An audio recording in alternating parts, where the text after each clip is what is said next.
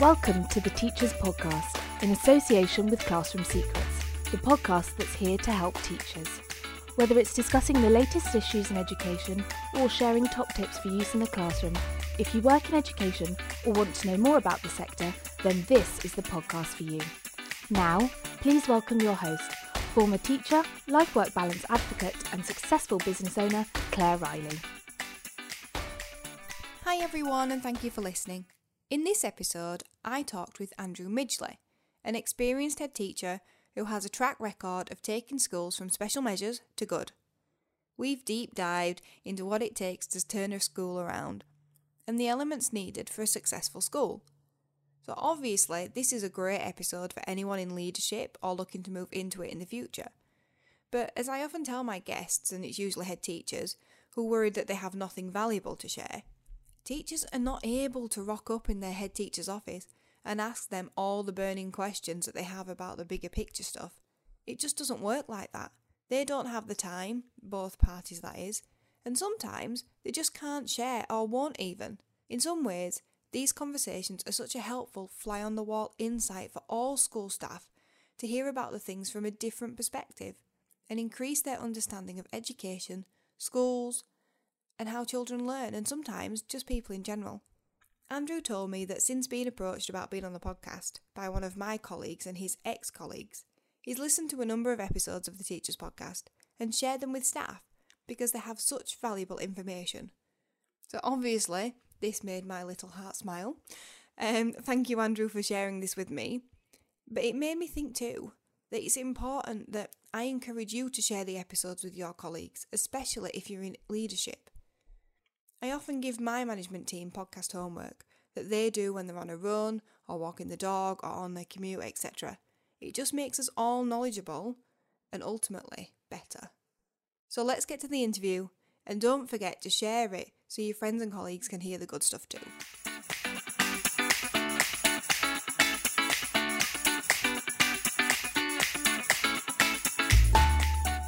Andrew, thank you so much for joining me on the Teachers Podcast today. Thank you very much for having me. I love having all the Yorkshire flavours. E-bagum. Yeah, so I'm just feeling really at home. So, you've actually been in touch with one of our members of staff, Lisa. So I think you used to work together, and you have a lot of things to share with us. So how about we just get straight into your whole backstory, tell me everything of how you came to be right now. Right. Well, my dad is a traditional Yorkshireman, and my mum came over from Poland when she was 15 with very little English, having to learn GCSE, so she didn't have the sort of background of qualification. So when I was born many years later, I was born into the family where my dad was the first person in our family to get an education. My mum had come over with no education and was making herself into something. And she didn't want to work in the path lab in the hospital where she wanted to bring germs for me and my brother. So she retrained to be a teacher. She was secondary school physics and then maths at King James's in Holney High School. And my dad, he was head of maths, then a deputy head, and then a head of Hathershaw and Failsworth, I think they were over in Oldham.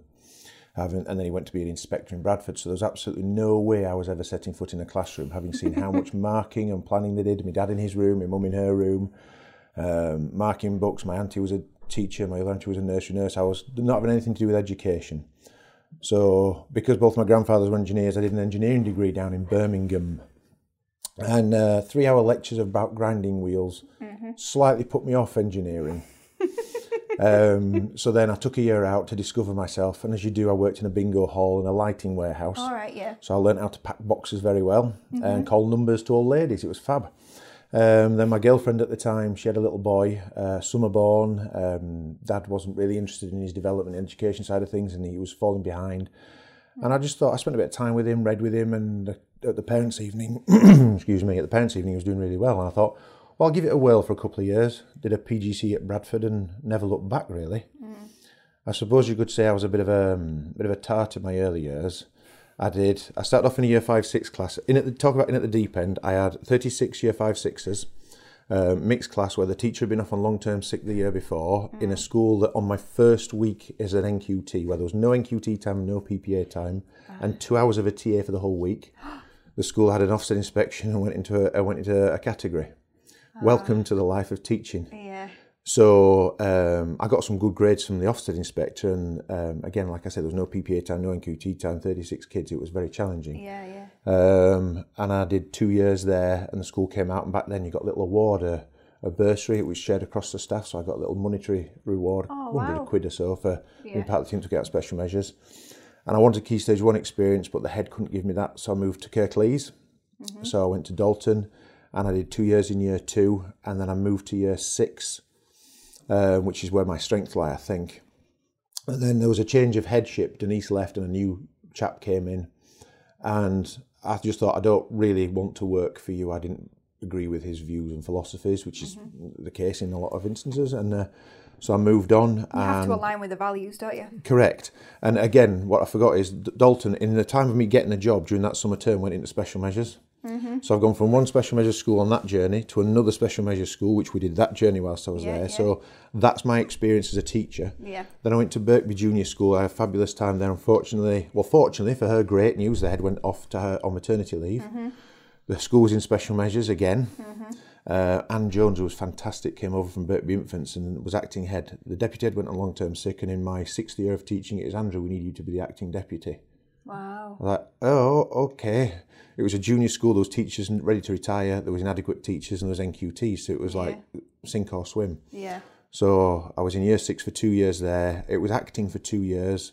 By then, I'd had my second child. Well, me personally, we'd had our second child, and I wanted something permanent because I didn't want to drop back onto the teaching scale, having experienced the nice wages that go with being a deputy back then.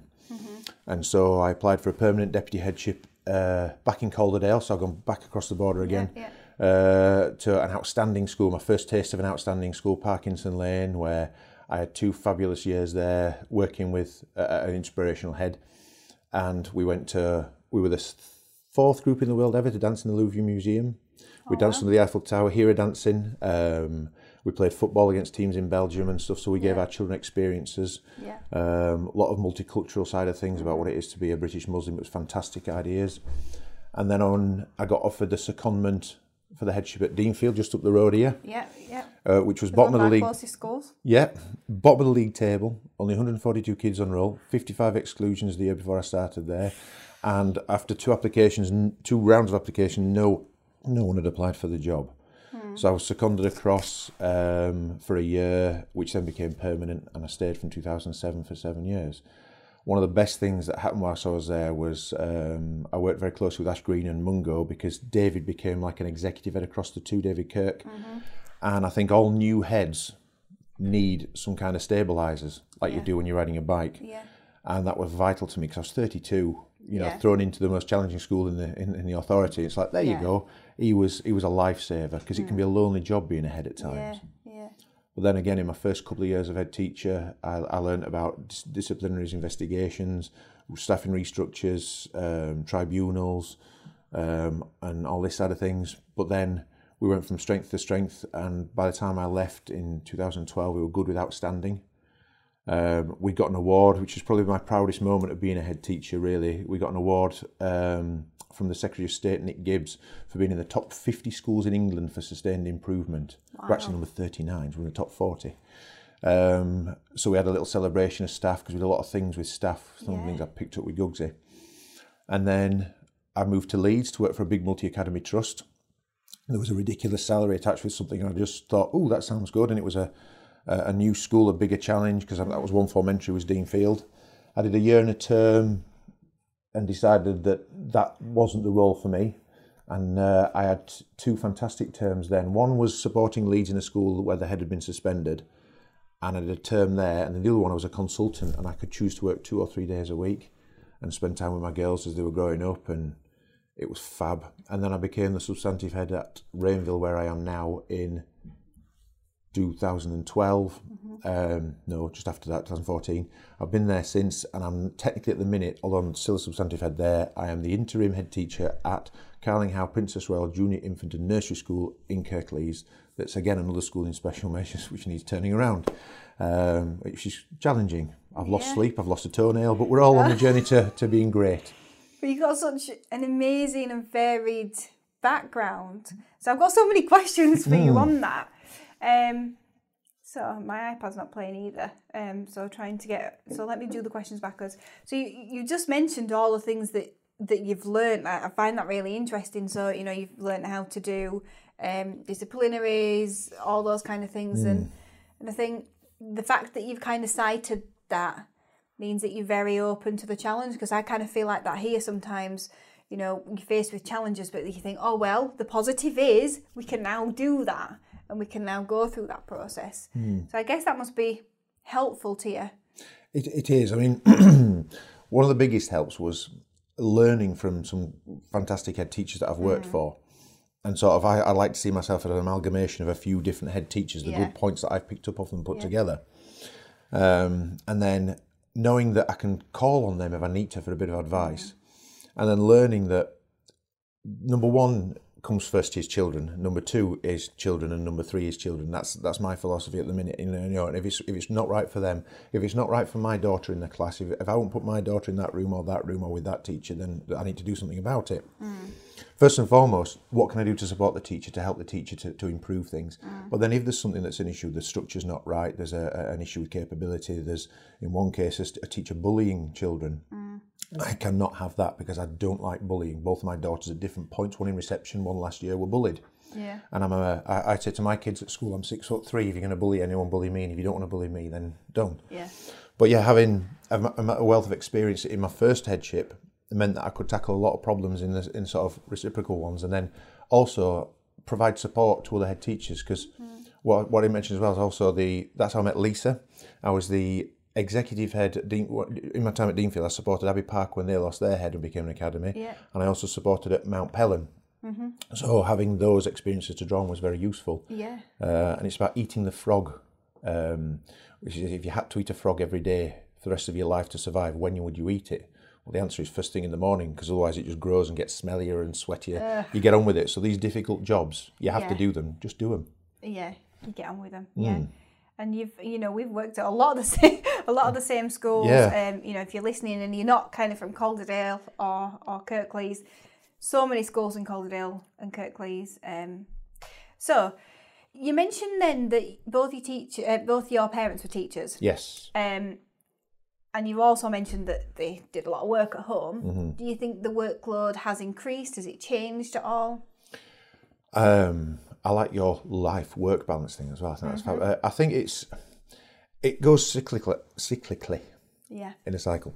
I remember when I trained to teach how teachers used to plan, and then it changed, and it was all about the topic, and you branch out from it, and then it became it's numeracy and literature, then it became topic again. It will come back round and round and round again. I think the workload is always going to be of a particular level in a school, but it's about making sure that it's appropriately manageable. Not having meetings because on Thursday you always have a meeting. If there's nothing to meet for that Thursday, do not have a meeting, because time is one of the most valuable commodities in the school. I think marking has to be done, but how does it has to be done? I used to take home, our first house when my girls were little, we had an all open plan downstairs, and I used to take home as a deputy 2 big bags of books and sit down and put them on the dining room table, and it's right, time to eat them, pack them up and then get them out again. Well, I don't want my teachers to have to take books home. The workload has to be managed, and again, I come back to my 1, 2 and 3, which is children. If the teachers are happy because they've not got this exorbitant workload and they're working very well, then they're teaching better and the kids are doing better, which will impact positive. Everything sort of spirals, attendance gets better, behaviour gets better. So managing the workload, I will do what I can to manage their workload and see what we can do. The schools where I've worked at, where I felt happiest, is where the heads appreciated that. Schools where I've worked at, because I worked in quite a few, as you've heard, where either staff morale is low or I felt unvalued, is where it's like, well, you need to do this, and I want you planning in the black file by the photocopier every Monday morning, and I want this, and I want that, and I want this, and it's just ridiculous demands. One school, why do we put the planning in the photocopy room in the black folder every Monday? Because we've always done that. But what is the purpose? The what if, the so what? If there isn't one, don't do it. And you have to be able to think outside that box and be able to make changes, and for people to be happy for you to do that if it's going to sort of be an improvement. And that can be difficult, leading groups of people through change.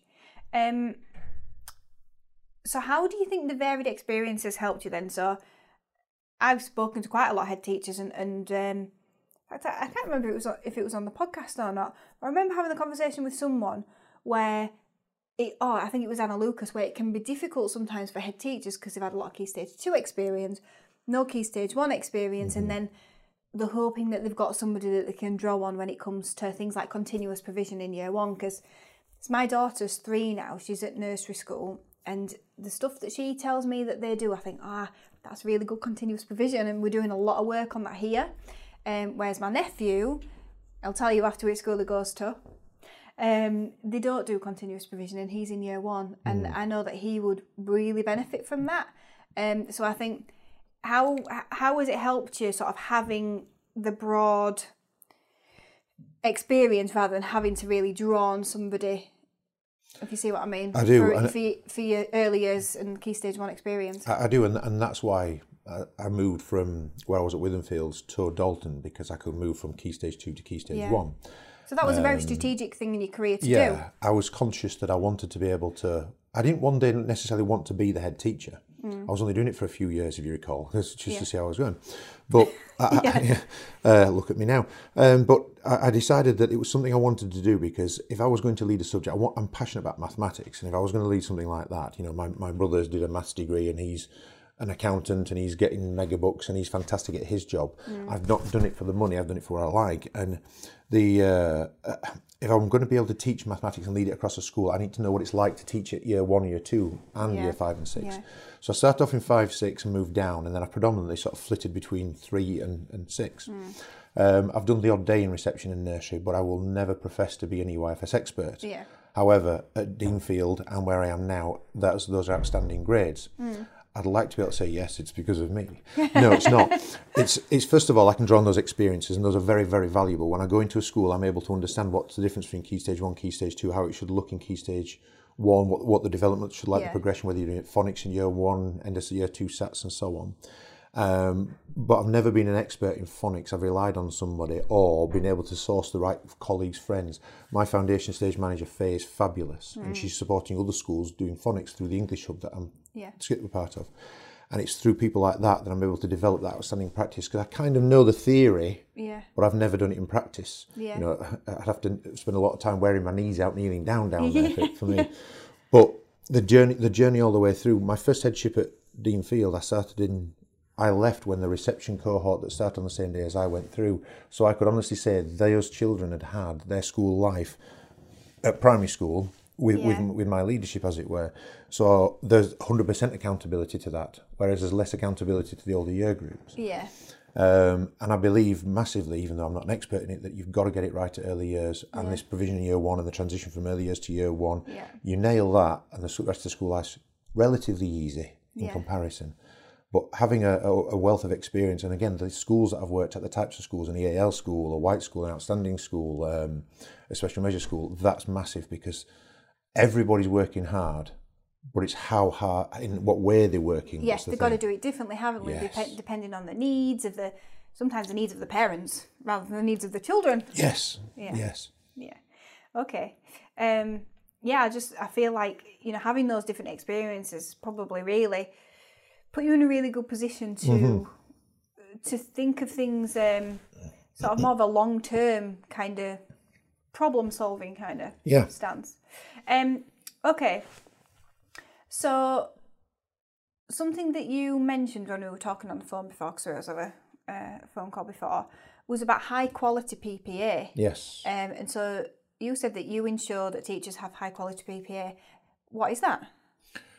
Well, I mean, I just became a deputy head at the time when PPA was coming into existence, and it was like this new thing and revolutionary thing. And I remember, although I was a deputy head, so I was part of the leadership team, I got one afternoon for PPA and one afternoon for leadership time, and I never got any of them, either of them. It was always, right, this needs challenging, this needs doing, pick up this, cover this, teacher, do this. Yeah. And although it had just come in, I never lost it in a sense. I never gained it. Yeah. And then when I started at Deanfield, that was 1 form entry, and then I moved on to 2 form entry schools. And you can see, first of all, it's really good if we were both year 6 colleagues to be able to work together. You might have a strength in literacy, whereas I've got a strength in mathematics. Yeah. Although you'll plan for your class because they're different, we can do that work together. And what I've sort of homed in over the years is how I do that, thinking about, again, experiences I've had working with other head teachers. So at Rainville now, on one afternoon or one morning, the 2 year 6, the 2 year 5, whatever teachers will have the time together. It's been difficult when, for example, in year 1, I've got some fabulous teachers, but they're a pain in some respects because one's front half the week, one's back half the week. Yeah. So they have to be Wednesday. Yeah. And then one's this and one, so you have to match up those kind of things, but it's like a jigsaw. You just need to make sure you solve the problem. Yeah. But having that high quality PPA, making sure, okay, you can occasionally use it, but giving it to them, dedicating it to them, not directing them what you must do during that PPA time. Now, my staff meetings, at the minute, they're not all accounted for. So I know what that one is, that's a safeguarding one, that one's this, that one's that. But then at the end of every term, although the A for PPA is assessment, I try and dedicate a staff meeting to assessment, so you've got that time to do it whilst the deputy's there, whilst everybody's out of class there. So you're not always having to spend an afternoon inputting it on Target Tracker or an Excel spreadsheet or whatever it is that you may be, because that's the outcome. Yeah. That's not what you need it for. And again, if the teachers want to go and visit somewhere, do something, learn from something, they can do that. They also know in my school, if they're struggling, whether it's one of my Teach First students who's come through who needs a bit of time for a dissertation, or whether it's someone who's just got something going on and they just need a little bit of time, they can talk to my deputies and negotiate a little bit of extra support time, because so they don't have to lose the PPA time to go to solve a problem or to do something. And then we also have the one-to-one marking time. So as well as PPA, where they can just purely focus on making sure that the planning's there, the assessment's there, they've got a room to do it in and so on, they also have a dedicated hour of one-to-one marking time. So it's all good. We talked about marking workload earlier. You're marking a book. How much better is it to sit down with Jeff or Bob, sit down here and go through with them their piece of work, how it could be edited, not tell them what to do, but guide them, why they like this sentence, why that's good, so they can see, rather than just a tick, what was that tick for? And we found that our writing results have doubled in the 3 years that we've been trialling all of this. And it's had a massive, massive impact on, again, the children's understanding. When Ofsted came in December 18, they were amazed by how much the children understood about the marking and what they got out of it as well.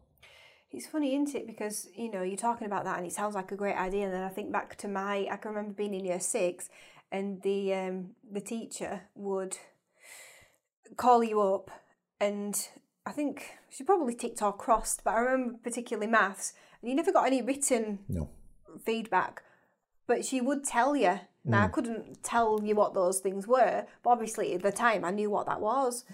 And I suppose we kind of take that for granted. But then I remember when I was in the classroom as a teacher, it was like everyone has to be sat at a table and nobody moves from that. And you have to work with one group each day. And, you know, if you're caught, I remember being on supply and thinking, all right, I'll just tick a book, and somebody coming in and thinking, oh no, I've ticked how dare you tick a book? Yeah. That kind of thing. It's the same. I was observed and I was asked, why were you sat with, say, the zebra group? And how come you moved over to the red group? What were you doing there? And I said, well, the zebra group were fine and they need to learn a bit of independence, although I'm guiding them, supporting them and extending them. I knew they were in a good place. My TA was working with the spotted group, whatever you want to call them, and I just went to check on what they were doing, because you can do that quickly and overshoot. Oh, that's fabulous, a really good sentence, don't forget. Or remember last time you said you were going to look at some adjectives, have you included those? And it's just these little quick prompts as you go around. And I like that live marking thing. And I remember standing by Mrs. Tovey's desk, similar thing with the alpha and the beta math books. And you stood there and those ticks and crosses and you got that verbal feedback instantly and off you go. And you're out to have a line of cue at a desk there. There were cues. It's that balance between having a cue and sitting at your desk, but having that ability to be able to roam around and knowing your class. And it's having the trust in the teacher. You know what works best for your class. So you need to be able to do that. It's what the results. I've seen a teacher that sits at a desk and talks a lot. But the results that they get are just as good as the teacher that jumps on a desk, wears shorts all day long and bounces around like Tigger. Yeah. It's the outcome that you're wanting, not necessarily the journey that you get there. Yeah, and sometimes you just have to look a little bit deeper, don't you, to find that. Correct. Because when I was on supply, I remember, especially if they'd not left work, which I actually liked because it's easier to deliver what you believe in yourself. And so, you know, we'd have work and things, and I'd go around the classroom and I would mark as I went. And actually that helped them do better work anyway. And now obviously that would be condoned, whereas at the time I was like, please don't catch me, but I want to go home at 4 o'clock. Yes, I have a life. Yeah, I've got a life. Yeah. This is why I'm doing supply. All my maths lessons are marked in the lesson. All my maths books are marked in the lesson. Yeah. Done. You need to be able to do some of that, otherwise you are just going to be marking every night for hours and hours, aren't you? Yes. So, you've touched on this a bit already, but you might want to add to it. So, how do you ensure that your staff get a life-work balance, a good life-work balance? Trust and communication, I think, are key. You know, I trust my staff to know, and they trust me to know that I've got their back. You know, by communicating and saying what's going on in their life. You know, I've just got 2 new dads at school. One's a teacher, one's a HLTA. He's currently on paternity leave. And it's about making sure that when they come back, they're not worried about what's happening back at home. You know, one that's his second child, the other one is his first child. And that first child, I can't forget. Bethany's 17 now, but going all the way back. So they need to know that I'm there for them, that you're keen and you're interested. And, you know, I don't want them to have meetings that go on. I remember one school I worked at, we had leadership team meetings that went on past 7 o'clock at night. Well, that's what worked at that school, and it worked very well. And we also got takeaways in, and the staff morale was good because it actually worked well. Because other days you could come and go whenever. What I say to my staff, because on a Monday and a Tuesday, I was telling you earlier, I go to Burnley. It's a wonderful place, you must visit it. My daughters train at cheerleading and street dance, so I drive there twice a week. So I can't leave school too late, otherwise I miss the rush hour traffic to home and then the rush hour traffic there. But I'm there at 7 in the morning. That's because I hate the M62. So it's about having that. One of my deputies is an early bird. One of my deputies is not. But that works very well because there's always somebody around at the front and back end of the day. But that's the same for teachers. I'm not bothered if you're marking. I don't want them marking books at home and planning at home. But I'm not bothered if you want to take those jobs and do them at home at 8 o'clock at night because you're seeing your kids first. Kids are a priority. They're only young once, you know. And you've got to talk about that. And again, there is a book which says, the HR guide that says, you're not allowed time off for this, you know, only if this person dies and that person dies and all these sort of things. Again, those people that you know go the extra mile, when you say, look, I need you to do an extra prayer time duty today because so-and-so's off, will you just help me out? And they just go, yeah, of course I will. They know that if they say, look, can I just come in a little bit later on this day because it's my son or daughter's nativity? Technically, you're supposed to say, no, you can't. You must fill in a form. Is it paid or unpaid? I think there's got to be some give and take, and that's about professionalism, trust and relationships. I've not seen any of my daughters, but thankfully, during the day, the school they had did evening performances. But, you know, your sports days, I've never seen my girls do a sports day. I've heard all about them, but I think it's important to be able to have those little opportunities. But again, kids 1, 2 and 3 at my school come first, as long as they're appropriately sorted out. I teach still as a head teacher. So I can cover some of these things. And I think that's so important, and something we think about a lot from a HR point of view. It's like, if you can do it and it's not going to affect the company too much or the school too much, then it's something that you should consider. You know, if that could be done in 4 days rather than 5 days, then consider it. Because it's really easy to go, well, no, you're not allowed to leave here. I've seen so many things on social media where we're not allowed to leave school before 5:30. Yeah, but why though? Because when you've picked your child up then from childcare that you've got to pay for as well, then you might see them for half an hour. But if you want to do that work in an evening so that you can spend 3 solid hours with your children, then why can't you do that? Because the children at school don't need you then. No. Well, this is it. As long as, we have clubs run every night, so as long as there's somebody there of a particular seniority to make sure there's an issue with safeguarding, all that side of things, that has to be dealt with. In our breakfast club, someone there from 8. But if your class has gone home and you're not needed, do you need to be at school? No. If you want to be at school, fine. But then if your kids have grown up and left the house, or if you just don't want to see your kids that night, or if you don't have kids, stay at school and do a bit whatever you need to do. It's not a 9 till 3. My brother used to wind me up so much saying, 9 till 3 and 13 weeks holiday, you part-timer. You know, he understands how hard the graft is, but that's banter between brothers, isn't it? Yeah, of course, But if I can do anything and it's appropriate, I will do.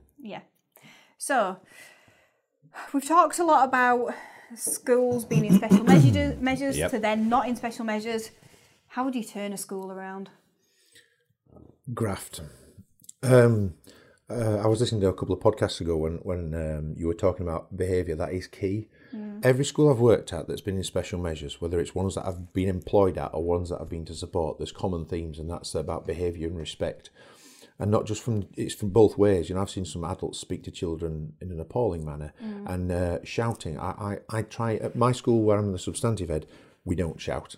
If there's an emergency and someone's about to fall out of a window, but do something that could hurt them, there'll be a quick shout to stop something. But I don't believe in berating somebody, and certainly not publicly. There's no need for that. I have shouted in the past, and I've learned what's the impact of it. And I shout maybe 3 or 4 times a year, but that's a need rather than this constant shouting in the background. It becomes pointless, doesn't it, if you have to do it all the time? It's just, oh, yeah. And some of these children, especially in the kind of schools that I work at with high levels of deprivation and so on, that might be all they get at home. And I see so many kids being picked up. Why didn't you do this fast? And get over here, get on the curb. Come on, get home. Come on, get over here, my hand. And our kids, we're killing them with kindness. Yeah. It's one of my mottos, kill them with kindness, because they need to have that. So the first thing is you need to challenge the behaviour. I lost a toenail challenging our 17-stone year 5 child because he didn't like the fact that I wasn't allowing him to run down the corridor to be first for dinner. Well, his class wasn't first for dinner, he needs to wait. And it's about respect for yourself, respect for the other pupils, respect for staff, and staff respect for other pupils and for each other as well. Yeah. You know, you've got to work with your colleagues. You don't have to be best friends and go to the house for tea, but you've got to have that professional working relationship. Yeah. So sorting out that sort of respect, attitude and behaviour is a key thing. I started as the interim head the week before we broke up for Christmas, and I was kicked, punched, spat at, all sorts of things not because the children were like that, but because the children had been allowed to behave like that for a period of time. Mm-hmm. If you were to come and visit me this morning, even though I've not been in, if we were to leave here now and drive to my school, you wouldn't see that. Mm-hmm. It's almost like a different school. And that's not very many weeks. No, it's 6 weeks last half term, 2 weeks before Christmas, and then last week. So 8-9 weeks, something like that? Yeah, but it's about reintroducing a very clear, only 3 rules, behaviour policy that's very simple and that's stuck to by everybody. Mm-hmm. You know, not, well, I'm looking after my class, because sometimes, again, a school in special measures, and I've worked in them, you think, right, I've got to look after me and my class and just look, whatever else, you do whatever you need to do, you do whatever you need to do. That kid's running around, well, it's not for my class, it's not my problem. And the shutters come down. Yeah. And I've seen too many staff, and they're right, in some respect, I don't have an issue, you know, they're working very hard, but they're working very hard on what they can do to solve their problems. Well, I need to solve all of their problems. And I say to the staff, you're the good cop, as it were. You work with the children day in, day out, chalk face. I'm the bad cop. I'll deal with the issues. I'll speak to the parents. I'll liaise with other agencies. I'll do all of that. You focus on teaching. Yeah. Yeah. And I guess what they don't realise is when they're doing that and they're being very insular and they're just sorting their class out, then things aren't consistent, are they? And it's like having, you know, if you had 6 classes, it's 6 mini schools. Or if we have that kind of thing here, it's like, this new department is like a little company, and you have to let us help you to get it the way we need it to be for everybody else. That's it, and there has to be that joined up working. Well, what we've all of a sudden got is, UPS teachers. Right, you get a nice extra bit of money, and you have to show that you're not just at the teacher standards, you're above and beyond the teacher standards. Yeah. I've got, in my 2-form entry school, 15 UPS teachers. Now, some of them are part-time, so there's 2 that job share. That, I was going to say, how's that even possible? And then there's another 2 that job share, you know, so there's a bit of job sharing going on there. But I've only got 3 teachers that are not UPS teachers. Right, yeah. Now, I'm not saying the previous head teacher was just going like that with UPSs, but it was like, so I spoke to one colleague when I first got there. What did you do to get UPS? Oh, I filled in a form. Right. So it's not about saying, well, you don't deserve the UPS. It's like explaining what a UPS means. What does upper pay scale mean? And sort of getting that value for money. What are you doing over this teacher in the next door classroom that doesn't have a UPS? Because I can't see any difference at the moment. Yeah. Now, my PSs at Rainville very easily bought into the fact that we needed to challenge the behaviour. We need to do things. And the behaviour at dinner time, if that's challenged, is instantly better in lesson time. Yeah. Because when I visited the school, there was a line of kids outside the head's office, and there was children being spoken to in tears at dinner in the corridors after lunchtime. Whereas I go out and do a dinner duty every day. I don't have to, I'm not there now, it's still fine. It's sowing that seed, so that it's good. So what they do is all the UPS teachers give me 1 20-minute duty a week at dinner time. I don't ask for a lot, and they run 1 club before, after school, lunchtime, for a short period of time if they're only part-time, and so on. And that's had a huge impact, because again, they're getting to know different groups of children, they're out and about. There's not just, with the greatest of respect to some lunchtime supervisors who are not, you know, employed by the school throughout the day, don't know the children as well, they're not of the same level of expertise and training as some of the others. Yeah. And again, with the greatest respect, because my wife's a teaching assistant, some of the teaching assistants don't pull that same amount of weight as a teacher to some children. Yeah. I'm not saying they're not as important, because they are vital in schools, but some children don't see that level of respect and authority. Yeah.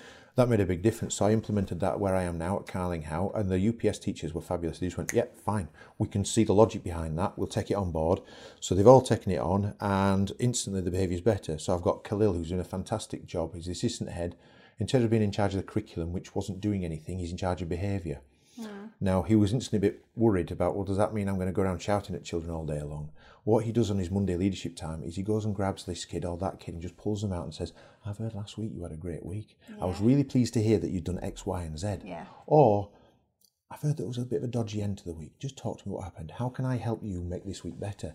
And by him being a positive role model and being proactive, he's making a massive difference to the behaviour in that school. And he won't realise how much he's doing it, but it means a lot to me.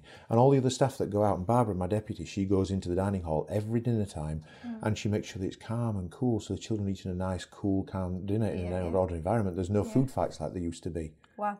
Because during my first week there as interim head, I got the phone call on the Friday that HMI were coming in for a monitoring visit on my second week as interim head. With all that behaviour that was going on, it was like, oh, good. Yeah. So tell me about that then, because you told me about that on the phone. It was about the story. It was like, oh, yeah, okay. It was that love-hate kind of thing. I was like, yes, that was great because it means I can have a blank canvas, a black and white version of this is what the school needs to do and so on. Because in July 2018, it went into special measures and it had to convert to become an academy, which it does on the 1st of April. So the school had a number of issues, behaviour, the curriculum, leadership and management and so on and so forth. There's been not many turnaround in staff. I was brought in because then the substantive head teacher left. And it was that side of me that said, right, it's great, gets a blank canvas. And the other side of me was like, oh, really? Yeah. You know, just give me a few weeks and so on. The local authority sort of tried to put them off because they said, look, we're becoming an academy because you can delay it. But they said, we haven't got a firm date yet because it was allegedly the 1st of January, then the 1st of February, then so on. So they said, we're coming in. So I embraced it. The lady that came in was a very intelligent woman. She knew so much about the school before she even got there. You can tell she'd done her homework and her background on it. Very articulate. And it was really useful. So it wasn't a full new version Ofsted. It was still 2 days, but it was one person. And it was more of a shallow paddle than a deep dive. Right. And I thought when she'd explained this, what was going on, I came up with this terminology, shallow paddle. She says, oh no, we bandied around Ofsted for a long time. I thought I'd coined something. But so she came in, she had a clear view of what she wanted to focus on, and she did some joint observations with her and myself. There wasn't much point doing many lesson observations because I'd already got a grasp of where the level of teaching was at. Yeah. We saw what the areas of weakness were, and we saw that there were some strengths. And I talked about what I wanted to do, and we then got the summary and the feedback. The local authority didn't come out very well because of how they'd not supported the school on the journey particularly well. Although I have to say, Kirklees, since I've been there, have done a fantastic job of supporting the school, and David's come in and been really useful, a really good guide. The governors came out very badly because they appointed some people that shouldn't have been appointed against local authority advice and so on. So they're now gone. There's an IEB which comes to meet me hopefully next week, an interim executive board. So that's what happens when the governing body goes. And then the report, there was 2 positives in the report. One was the new change in leadership. Me. Yay! Even though it's got my name, dear Mr. Midgley, your school is not very good, blah, blah, blah, blah. I thought I've only been, it does acknowledge that I've only been in place a week. Yeah. And then the other positive was the fact that I work for a really supportive, positive trust now, the Greetland Multi-Academy Trust, which has a SCIT, a research school, the English hub that Helen runs. It's got 2 fabulous head teachers in Helen and Fiona at Greetland and West Vale. We've got another school joining us. I can't say who, it's top secret. We're excited about that. There's Carlinghow joining. Oh, there's my wonderful school as well in Leeds. We joined a year ago. So I've been able to draw on lots of expertise. So although I was there and it was kind of lonely and hard to start with, I was able to join on SLEs and LLEs to come and support this wonderful lady, Jill Robinson, who's a CEO of a Special Needs Multi-Academy Trust in Kirklees, came over. And she's a phenomenal OBE, but she doesn't shout about it. She was fantastic, and the guidance I got from her and the support I've had from my CEO, Amanda, has been second to none. You know, I know that even if she's in the middle of a meeting, I can just pick up the phone and say, look, I've got this going on, I've been assaulted, there's this happened, there's that happened. I know what I'm doing as a substantive head teacher and a head teacher of 13 years experience. But it's always valuable to know that there's someone at the end of the phone, because even though I've been there, seen it, done it, I'm the interim head, and some kids have been using that, well, you're the interim head, you can't tell me what to do. Right, yeah. And some staff, it's like, well, how will they take me? Yeah. Thankfully, the staff have been really receptive, and there's been a few changes in staffing, and there's a few more coming up. But it's taking the school onto the next level of the journey, and it's really exciting. Yeah. But it's very hard. You know, I am there at 7 every morning, but that's just because I'm an early bird and I get up and I don't like travelling. But I can get all my paperwork done first thing. Yeah, when you're not interrupted. And then I'm up and down the corridors, in and out of classrooms, popping in and saying, hello to so-and-so, I've heard you had a great day yesterday. Like you mentioned when you were a supply, when Mungo used to pop in. It's that sort of thing. Even though they're the substantive teachers, I want the kids to see that I'm there every day. It's the whole visible thing, isn't it? I've used Correct. that word.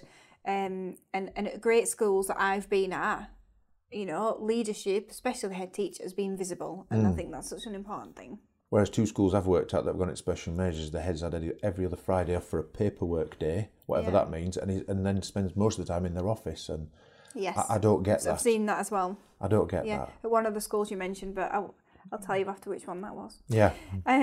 So, right then, I feel like you've already touched on it, but you might want to say some more. What do you feel the most common reason is for a school being in special measures? Although behaviour is a common thread through the schools that have been in special measures, behaviour isn't a reason for a school to go into special measures necessarily, because that comes from a long time of poor teaching, poor leadership, poor management. And I think at the end of the day, you have to kind of... I'm a football fan, like Mungo talked about, and the analogy is you've got so many managers that get sacked because of the performance of their thing, and it's easy in a football management career to sack them. And then when you become a new head teacher, if you become a new football manager, you can able to say, right, you 4 are out on loan, you 4 contracts in, they don't like you, and I'm buying this one, and this star name in. Yeah. You can't do that as a head. They kick a leather ball around at the end of the day. No. We deal with children. Yeah. I'm not saying I want to come in and get rid of a load of teachers. I don't like that, but if the teachers, again, will come back to that being into the shutters will come down. If they're working like that, they feel like they're on their own battle. The head isn't fighting their corner for them. The leadership team aren't supporting them. They're not getting the PPA time. Their life-work balance is not appropriate. Yeah. They're going to feel a bit devalued. I like to think I value all of my staff, and they feel appreciated. They want to work for me. Not because of who I am, but because of how I have the school. And it's not down to me. I've not been there hardly this half term. And Gina and Jane, my deputies, have done a great job because Rainville is still going from strength to strength. I'm very lucky I've got some fabulous teachers and a team that's working there. And they know, again, if there's an issue, they can give me a bell. But the thing that takes schools into special measures almost is communication to a degree. Because if the head isn't communicating his or her vision, if it isn't shared, or if the deputies are going out, my deputies can disagree with me in my office. But once they sit outside, I'm always right. That sounds a bit arsey to a degree, but do you know what I mean? No, I'm CEO, I completely understand. But, if they were to leave the office and start going around going, oh God, Andrew says we've got to go and do this. Management have to be on the same page as you. Correct. Now, if they come in and say, why are you asking us to do this? Well, I think, and we have that dialogue, and I have changed my mind. I'm not always right. Yeah. But outside that door, open to challenge, once we've had but that, in the right way. Correct. And that's about how it is. I value it. So Kathy, my year 6 teacher, I'll go and have a chat with her. She's been there for, I think, 3,000 years. Yeah. She is an amazing member of staff, and I love her to bits. And I can get her in and have a chat with her about various things, and she'll tell me anything that I need to know about staff morale, or this isn't working, or that isn't working. And I think morale is a big thing. And Gugsy used to be a big believer of staff morale. We did lots of after-school events and weekend things, and I've taken, when I was the head at Deanfield, we had a school minibus, so we've gone up to the Lake District, and some people have wanted to go on the little boat and poot around Ambleside and have a coffee and a slice of cake. And then Lorraine and me and a few of the others, we've gone off and abseiled and kayaked, and then we go out and have a curry and some beers or wines or whatever, and then go back to the youth hostel and collapse for the night. And that side of things, you learn so much more about other people. It's not, well, you didn't come, you're not part of the team now. But I think some form of team building and acknowledgement works. When we got the award for being the top 50 schools in England, the governors approved a little bit of money to go and celebrate, and we hired out a venue up at the top of North Halifax at Pub Moorlands. Oh yeah, we had our awards night there, yeah. There you go. Well, we had this little function room at the back, and we went there, but we had everybody there, not just me and the deputies and the team. We had the governors there, we had the dinner ladies, the cleaners, the cooks. We had the guy who came in and did some PE coaching with us. We had all local people that had done things for our school, because everybody, it's a whole huge community, the speech and language lady. All those kind of things make a big difference. And if you've got to value every single employee. I remember when I was being interviewed for Rainville, I came in and the other candidate went and sort of started talking to all the teachers and just sat at the teacher. I went around the staff room and I went and talked to everybody, because it's not just about the teachers in the school, it's every single person in the school. And I'm great friends with Diane, my site manager. We have a more banterish relationship than I would have with some of the teachers. I'm always professional, but it's about knowing everybody and valuing everybody in the school, knowing what's going on in their personal lives, who's maybe had a miscarriage, who's maybe going through IVF, who's maybe going through a difficult divorce or whatever at home, whose child has just won an award, and the celebrations and the positiveness that go with staff life. Yeah, and it's understanding how those impact.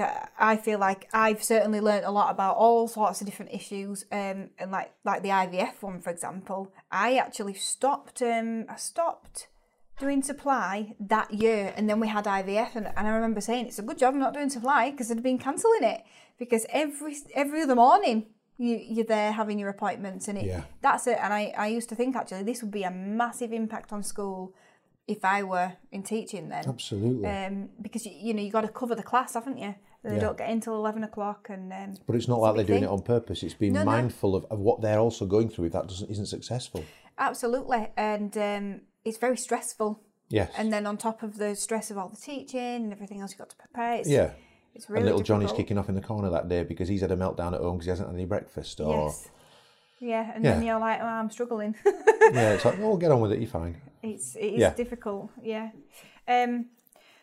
Okay, so in terms of behaviour, you've talked about your 3 rules. You've talked about using your deputy head to be a positive role model. Any other things that you want to say about how do you turn around behaviour? Well, one thing that was massively missing and still is to a degree at Carling Howe is the hook, if you like, the so what. At Rainville, we now have many, many sporting things. And one thing I set up very quickly at Deanfield with the support of Lorraine, the learning mentor, is we went from entering no sporting competitions to entering almost everything going and doing the great voices, something like that. It's called the singing one, and then drama opportunity and reading poetry. So all these different things, because some child's going to be interested in something or going on a trip to the sculpture museum. Yeah. So setting up these valuable experiences, and when little Bob, who isn't behaving particularly well, who is your star footballer, he's saying, oh, I'm sorry, you're not going on the football team. The football team's gutted for him. He's gutted for him. Yeah. And he came along. I actually came joint top of the league, but won it on goal difference. It was planned. Joint top of the league because I didn't let him play. Yeah. But I tell you what, he never missed a piece of reading homework again. He never, spoke to the teacher like that again. So there's things like that you need to have a hook there. You've got to have something that keeps. It's not just turn up at 9, go away at 3, and there's not much to do. There has to be something in it for them. Correct. And it's lunchtimes. What do you do at lunchtimes? Well, we now have a sporting company comes a few lunchtimes a week, and they run sporting activities. And again, coming back to Khalil, he said to me the other day, it's nice to have people that can think on their own feet. Yeah. He said, right, I noticed that the year 3-4 were using the mugger, this was happening there, and I took a group of year 6s into the hall just to do some fun activities in the hall, because we've got a dining hall and a sports hall. Yeah. He said, I hope you don't mind.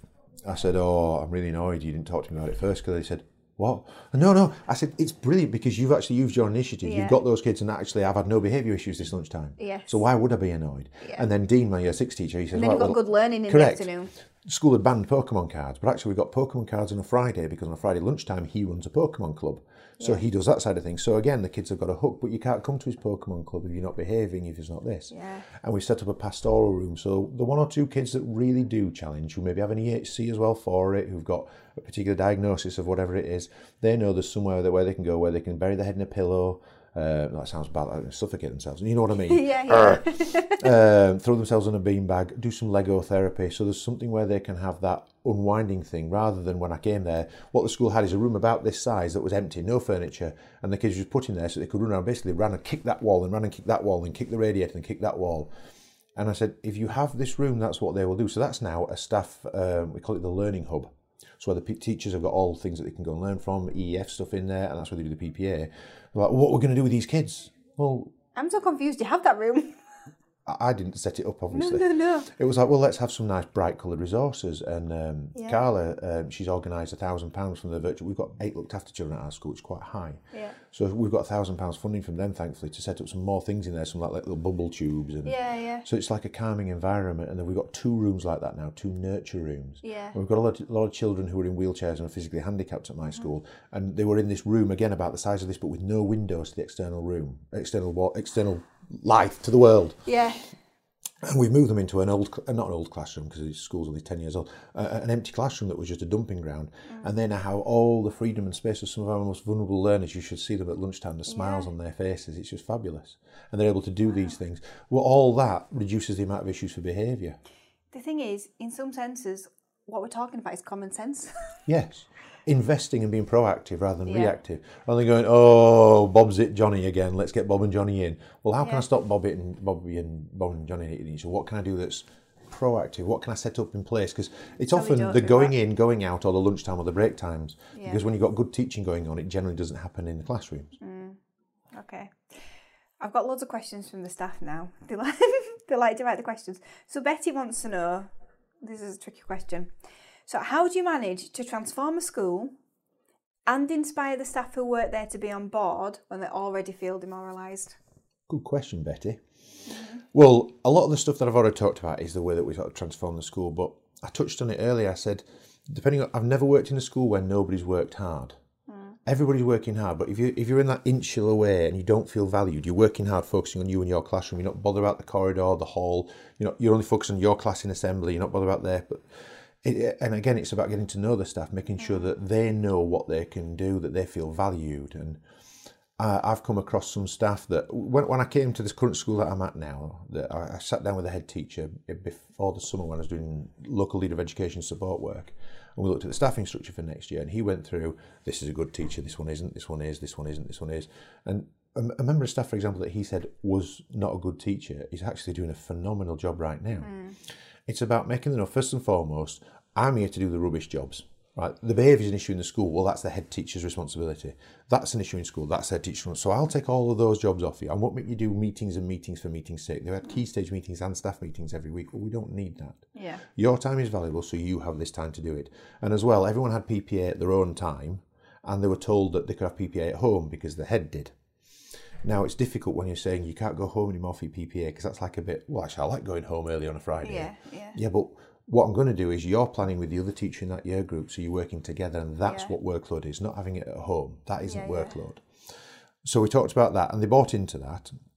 And then we looked at what people's strengths are. Again, the previous head teacher had gone, right, you can now do geography, you're doing maths, you're doing history. Well, the expertise is not leading the subject, so you don't have subject expertise. So we looked at that. So the staff have told me. Especially when you've got RE and you really don't want to do it. Yeah. So the staff have now told me what you've got. I mean, as soon as I found out I'm a bloke who plays a lot of sports, who does an engineering degree, in every school I've worked at nearly, I've been the DT coordinator and PE coordinator. Yeah. By default, oh, you can have PE and DT. Oh, right, I'm coming in a tracksuit then. Yeah. But yeah, so it's about acknowledging what their strengths and weaknesses are and what their worries are. So I've sat down with the teachers, we have those one-to-ones. And again, your Kathys of this world are valuable. My Kathy, the year 6 teacher who knows everybody in the school, she will tell me what's going on. It's nice having that ear to the ground who's a supportive member of staff. Yeah. Not have you heard about this? And it's not gossiping, it's about supportive things going into place. So again, I talked to the deputy, the 2 assistant heads, what's going on. I talked to the year 5-6 key stage manager, Asma. She has such a great knowledge of that school, of that community, that was really vital to me. And then I looked at sort of attendance records and why were people off. The attendance for the staff has shot up. There's 1 or 2 that have still got serious long-term health issues. That there's nothing I can do about that. Yeah. I don't have that magic wand. But then, if you're coming to school and morale's low and behaviour's poor and you don't feel valued, if you've got that cold, you're more likely to have man flu than just a bit of a cold, aren't you? Yeah. And you might think, whoa, I feel a bit rough today, I'm not going to go in. I'm not saying people are doing that, but I've seen that. Yeah. And by valuing people, by acknowledging things, am I saying, I believe in you, what can you do for me? What can I do to help you? And let them know that hopefully helps the morale of the people there. Yeah. It's about well-being, isn't it? Yes. The podcast episode that's coming out tomorrow is with Sunita Bagri, and she talks about well-being, being well, feeling well all the time. Yeah. And it's the same kind of thing. If they don't have a sense of well-being, if they feel ill, there's no capacity to feel ill. No. So they're actually going to feel more ill than they actually feel. Yes. Makes sense. So Lindsay wants to know, what do you think the most important quality is for a good leader? I think in a sense, communication. You've got to lead by example, you've got to be a good role model, etc., etc., etc. I think communication, they say that communication is the mother of all some things. And I firmly believe that. If you communicate well, then you've got to communicate your vision, values, your view of how you want to lead the school, of how you are that bus driver, for that analogy, whatever it may be, with the staff, with all groups of staffing, not just the teachers, with all of the staff. You want your business manager to feel that she's buying into something as well, for example. You've got to communicate that vision, views and values to the children. And again, we're talking nursery children understanding you and year 6 children understanding you. You've got to communicate that to your parents. What are they getting with you? I mean, one mum said when I started to support work at this new school, I only came here because they had a male head teacher. It's the only male head teacher in the area. What am I supposed to do now? It's like, well, I'm only gone for a bit. I am back. And it's not about a male. I'm not any better than a female. Yeah. I'm more hairy in some respects, but it's not like I'm any better. Just my 2 deputies are fabulous. So I put that to bed. communicating with your governors, communicating also with the community. You know, I like to walk out and about my school. We used to have to, before we went cashless, I used to go and pay the money at the bank. But if I had to go and see someone, a vulnerable family, sometimes there's school phobic. Rather than them coming to me, I'll go to them. And I might walk past a few people and have a chat in the local community. I know the local shop owners, I know the guy who runs the post office. It's about communicating with the other schools in the area. So my family of schools, although I'm an academy, I'm still outward looking. Communicating with them. There's some fabulous head teachers that we can work with. You know, Ruth, the head at Bramley St Peter's up the road from us. My school in Leeds had no internet last week. BT is saying it's the router saying it's so on and so forth. Anyway, my head's been able to use her phone to forward things to Ruth, who very kindly has photographed it. And again, we've got that relationship because we communicate well for each other, and Ruth knows we'd be there for her, so does all the other schools in the local area. Communicating well again with the high schools, because I want to know that my year 7s who left us last year, the year 8s that left us 2 years ago, when they still come to pick up big brothers and sisters, they'll come because they've gone out of high school, the shirts come out, they know when they come in my gate, the shirt's back in and they say, hello, Mr. Midge, and we shake hands and we have a good conversation. We have banter because it's a school in Leeds and they're all Leeds United fans and I'm a Huddersfield fan, and we're hopefully not being relegated this season and they're hopefully getting out of our division. But the season we went up, we did beat them twice anyway. But again, communication is key, and if you're communicating the wrong message, if it's crossed wires, that's when problems cause. Or you might think that I've communicated one way with you and one way with another one. You might think that I've been inappropriate or out of order. So it's that consistency of communication. I know there's loads of other skills a leader needs to have, but I think communication is vital in a school or any organisation, really. Yeah. I guess especially for the whole turnaround thing, like we were saying about these insular classrooms. Yes.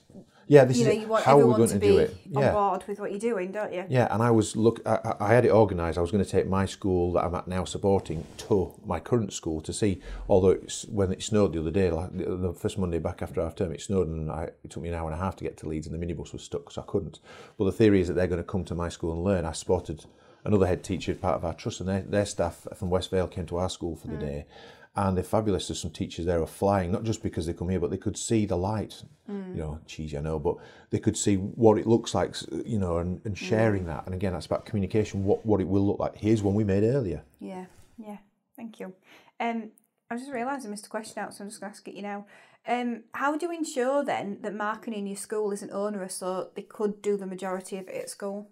Well, first of all, most of our marking is done live marking, we call it. So it's in the class, because if you need to sit down with the red group and work with the red group that day, that's absolutely fine.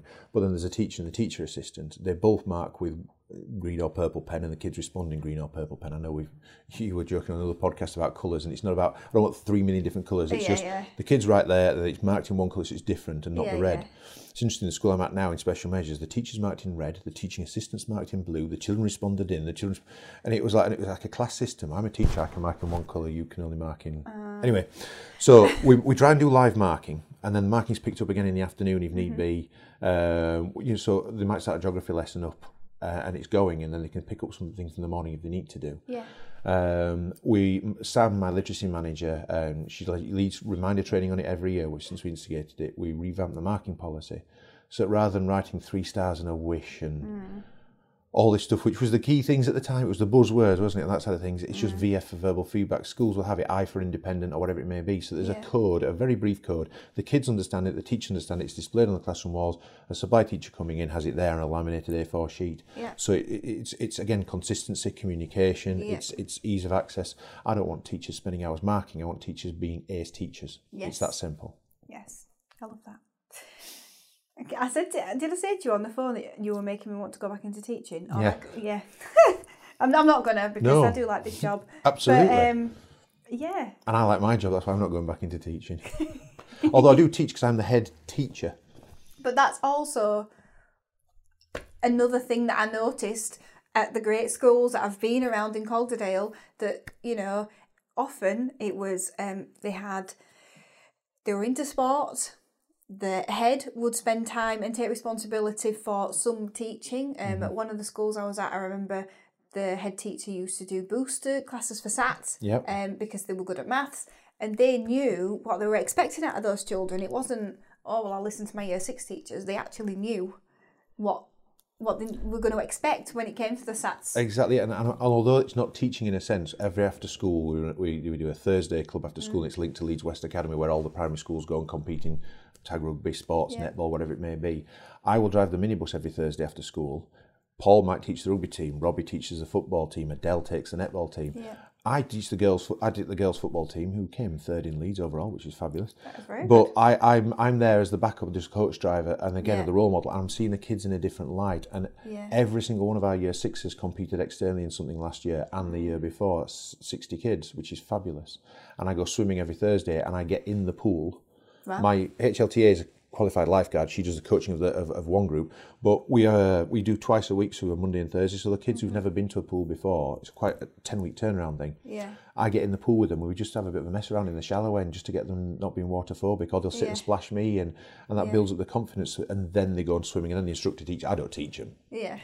No, I can't do You're that. just getting a mess around. Yeah. You've got a really good job. De-stressing on a Thursday. I've been there since 7 a.m, and it's 2 o'clock that I go, and then I get home with my wet hair, and I go straight out to the sports club. And that's Monday, Tuesday. Yeah, they're long days, but again, I love it. Yeah, well, and it shows, which is really good. Okay, so what are the key areas to get right then in a school in order to turn it around, do you think? Mm-hmm. We've talked a lot about behaviour and communication already, so those are two of the key areas. Without those two, you're sort of flawed. You have to have then good quality teaching and inspirational teaching. If your teachers are just teaching mundane lessons. Before I came here, as you know, I was interviewing 2 potential student teachers for next year, and we asked them a sort of similar question about what we were observing in your class. What would you see? How would you get the kids? They talked about interactive lessons and showing that love. And if I didn't know the knowledge that I was teaching, I'd do the background knowledge beforehand. So it's about the teachers being well prepared, having that time to be well prepared. I think smiles is key. I stand outside the front of my school on a morning and on an evening, and I smile. It's good morning. When I first started at Deanfield, I got grunts. By the time I left, it was good morning, good morning. Even if it's chucking it down with rain, I'll stand out there and I get good morning. And it's about being positive.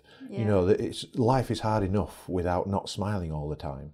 And so being positive, smiling, good role models, kindness. And again, teamwork. We talked earlier about working together. You've got to work together. And if you're struggling, I need to help you as the next door class teacher, and vice versa. But then we need to sort of be able to pass that on to someone. Just give so and so a check up today. And it's knowing that that's okay as well. I've worked in schools where you wouldn't want anybody to know anything. No. Because it's just it's a negative kind of festering mess. This is it. I've worked in several schools where it's been like that, but then I went to schools where, I told you earlier I left one school because I just didn't like working for the head. Well, his first meeting with me was 9 o'clock in the morning. He started in January, walking in through my door, and I had shirt, trousers, shoes, socks, pants, or something. I didn't have a tie on that day, but I was still smart enough, and I was teaching year 6, and he just walked in and he said, "Mr. Midgley, isn't it?" I said, "Yes, good morning, Mr. So-and-so." And he said, "Where's your tie?" Zishan at the back of the class was going, "Whoa!" And I'm like, oh God. Do I need that? My new head teacher coming in and his first meeting with me, being disrespectful to me in a sense in front of my year 6s. Oh, of course. So me being a stupid 20-odd-year-old just said, I've got more than one tie. Which one are you referring to? If you want, I'll live 5 minutes down the road. You watch the class, I'll pop home and get one.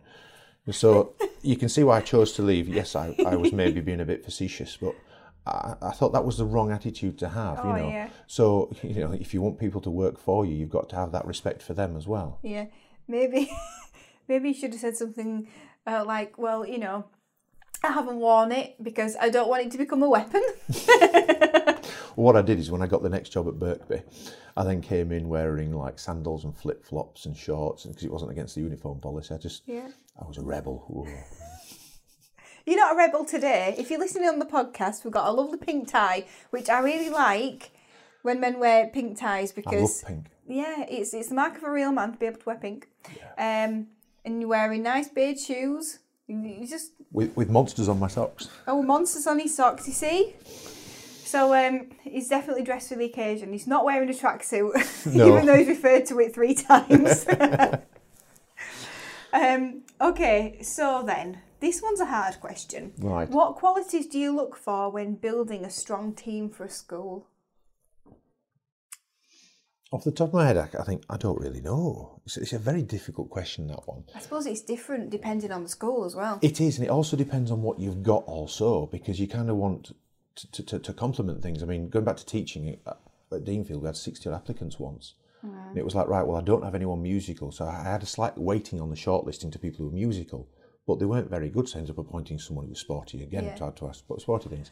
Ideally, you want that sort of complement. You want sort of youth, you want enthusiasm, you want experience. You want people who've had the time in one school like Mungo who knows everything about that school, but then you need people who've been here, there and everywhere and who've learned it from so many different schools. In short, the answer is I don't know, purely because I think it, like you said, it depends on the situation, on the school and who's there in front of you. If I was interviewing these 3 people and actually I thought that person complimented me, and you've got to know you've got to work with them. Yeah. You know, it's not go for a beer with them, it's work with them. And if you can work with them, then you know that it's the right person. And sometimes I guess it'll be the same for you as it is for me. I mean, we've interviewed for one particular role 3 times and still not appointed anyone because it's not right. Exactly. I once walked around, I think it was Thornhill or somewhere over that way, when I was a teacher, and I walked around the school and I had my little brown envelope with my application form inside it. Walked around the school, shown around by the head teacher, and I just thought, I do not want to work here. Yeah. At the end of the interview, she says, "Oh, have you got something for me?" I said, "Oh no, I've got to post this for my mum. It's in my hand, so I don't forget." There was no way I was giving her an application form. I thought, it's just not right for me. It does work both ways, you know. Some people will think, I enjoy, some stupid people, Claire and Robbie and Ben came from my last school to this school. Some other stupid people came from my last school. They're idiots. They come and follow me where they go. You know. Whereas there are some people who probably think, I cannot wait to get away from this guy. But that's just life, isn't it? You want the people that work together well to work together. Yeah, and I also think as well, you can't predict the future, can you? So you could plug a gap, and then you could have someone else leave, which then sort of makes another gap, and then you could have someone presented in front of you who could fill those 2 gaps, and Correct. you just. It's difficult, isn't it? You make don't your really own know. luck, I believe. Yeah. Okay then. So many questions for you still. Right. So how do you deal... I'll be more succinct. How do you deal with external challenges from parents or the media, who could often be looking to blame the school for the outcomes? Communication. You know you've made it when you've been in the Batley News, like I was the other week.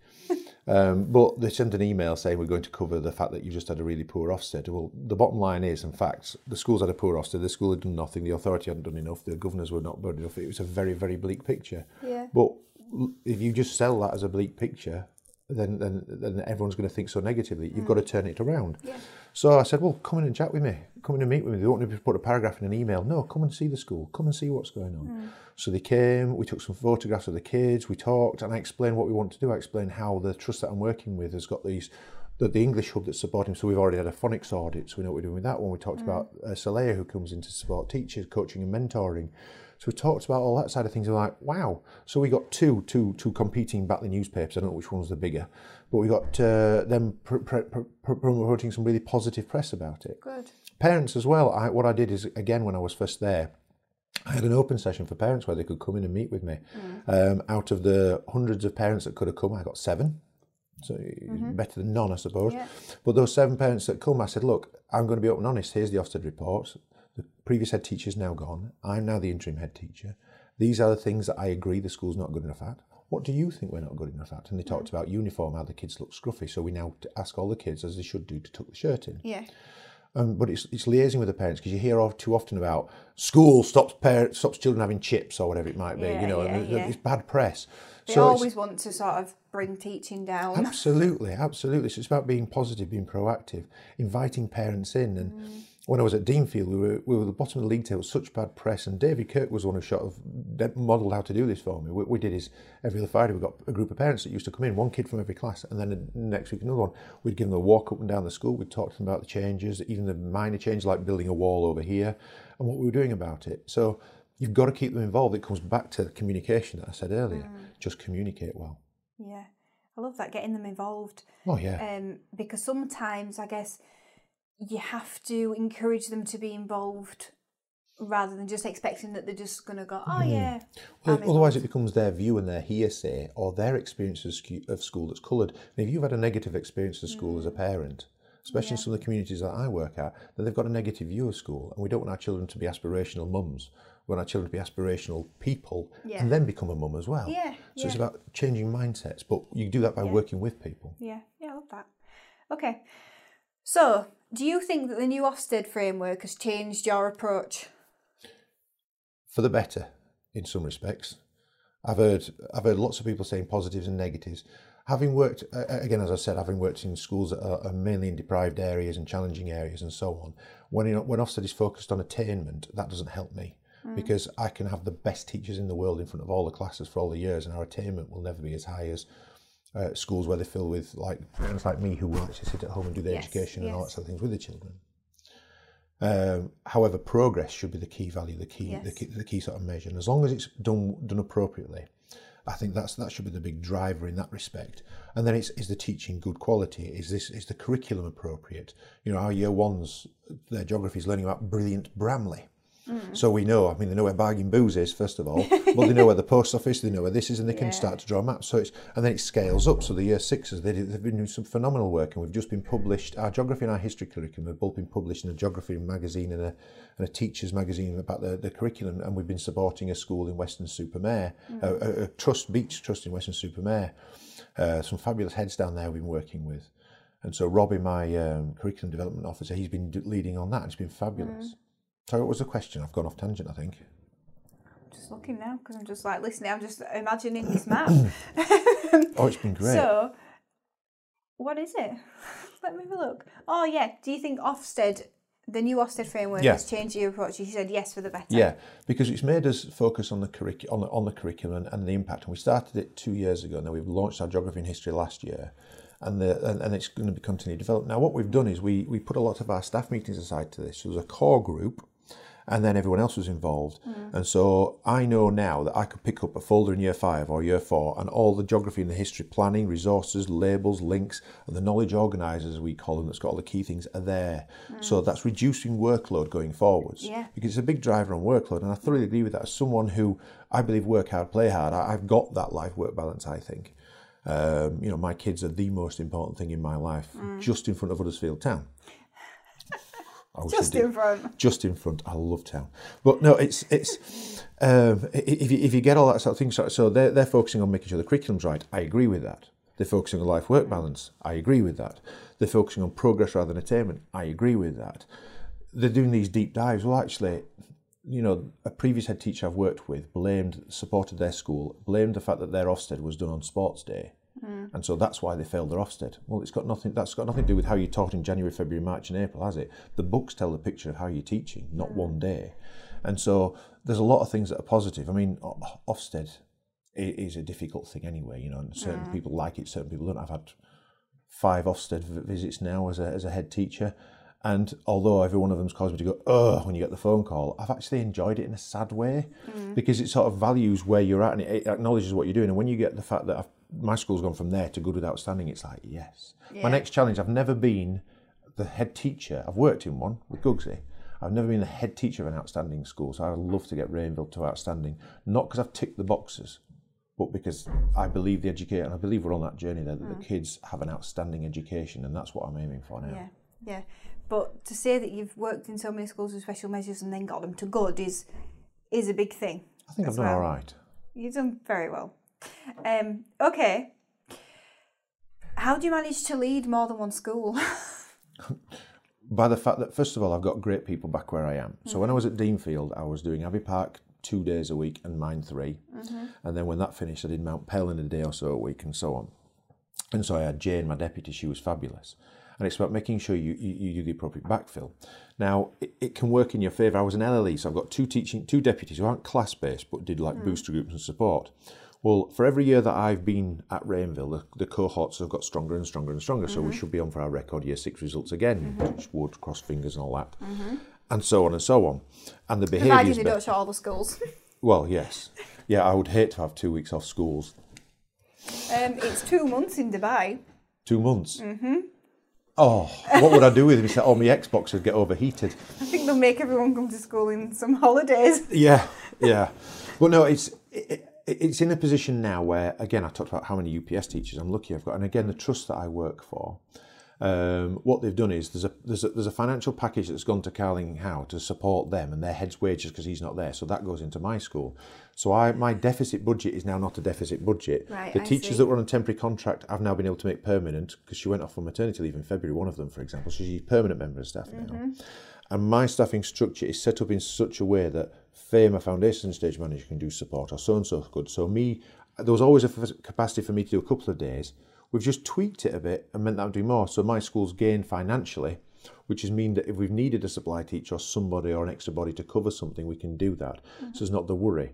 But it comes back from having the systems and the structures set up in place, 2 fabulous deputies, a wonderful staff that I work with and, you know, I enjoy working with, that I can trust, going back to that other word, to do what they need to do. Thank you. Right, okay. Some closing questions for you now then. So, if you could wave a magic wand and solve the life-work balance problem, what would you do?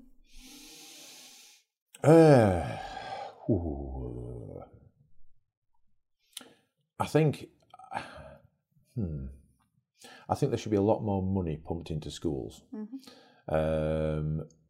With, in some respects, some of it being dedicated for that sort of work-life balance with regards to PPA cover, with regards to structures. And I think we need areas of expertise, not necessarily a sports coach or someone who's just computing, but there are some areas in schools. I mean, I'm really good at sports, for example, but I've got Laura in my class in my school is phenomenal at art. So you need to top up what you've got and then have your PPA covered by areas of expertise, having after school clubs covered by areas of expertise to really enrich the children's lives, not just teachers who are there focusing on all that range of subjects in primary school. And then also being able to provide experts that can come into school and out of school. Like when you get the emails as head teachers, oh, this Olympic athlete would love to come and talk to your school at a lot of money per day. This artist would like to come and day. I'd love to take a lot of these up. I can't afford to. So let's get some of these in and let's get some of these inspirational things in which sort of can do these things. And you know, technology is great, but a lot of kids, even in my community, have got iPads, tablets, iPhones and whatever, and that causes its own problems. I think real life experiences and people who can talk, getting these authors, getting these charities, getting these people into school, which I'd have to pay for to support that, would give them so much wonderful experiences, which means that the teachers aren't focusing too much on that. They can teach from that, would support a lot of it in some respects. No, I agree. Money and time, isn't it? That we need money and time. Money and time. Okay, where do you think education is going in the next 10 years?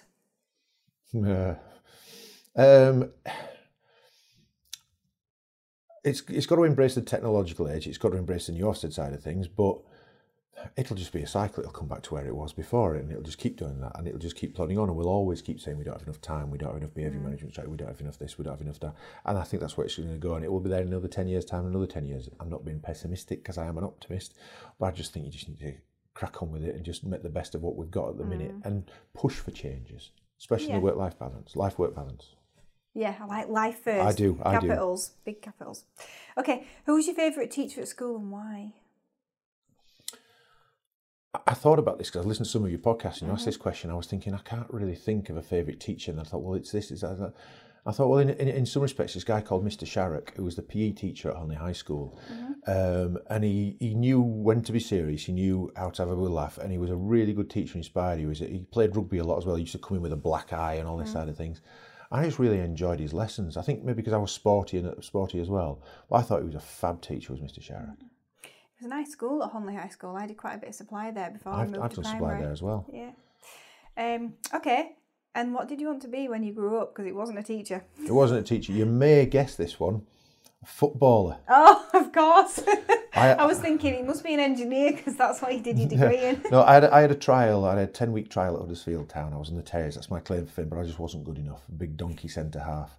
I would have loved to have been a professional footballer and gone through my career that way. But no, not good enough. Yeah. And I can't sing, so I couldn't have been a rock star either. But also, in a way, that's nice that you had that dream as a child because so many children do have that dream. Although now, I think the latest one is a YouTuber. Yes, like my daughter. Oh, she wants to be a YouTuber. It's a legit career now, you know? Oh, yeah, you got plenty of money. I don't know anything about it, though. No. Well, thank you so much for joining me. We've talked about so many things and... I think it's really, really valuable, and anyone's going to be able to turn a school around now. Thank you. All that information. Well, you know where I am. Yeah, thank you so much. Cheers, thank you.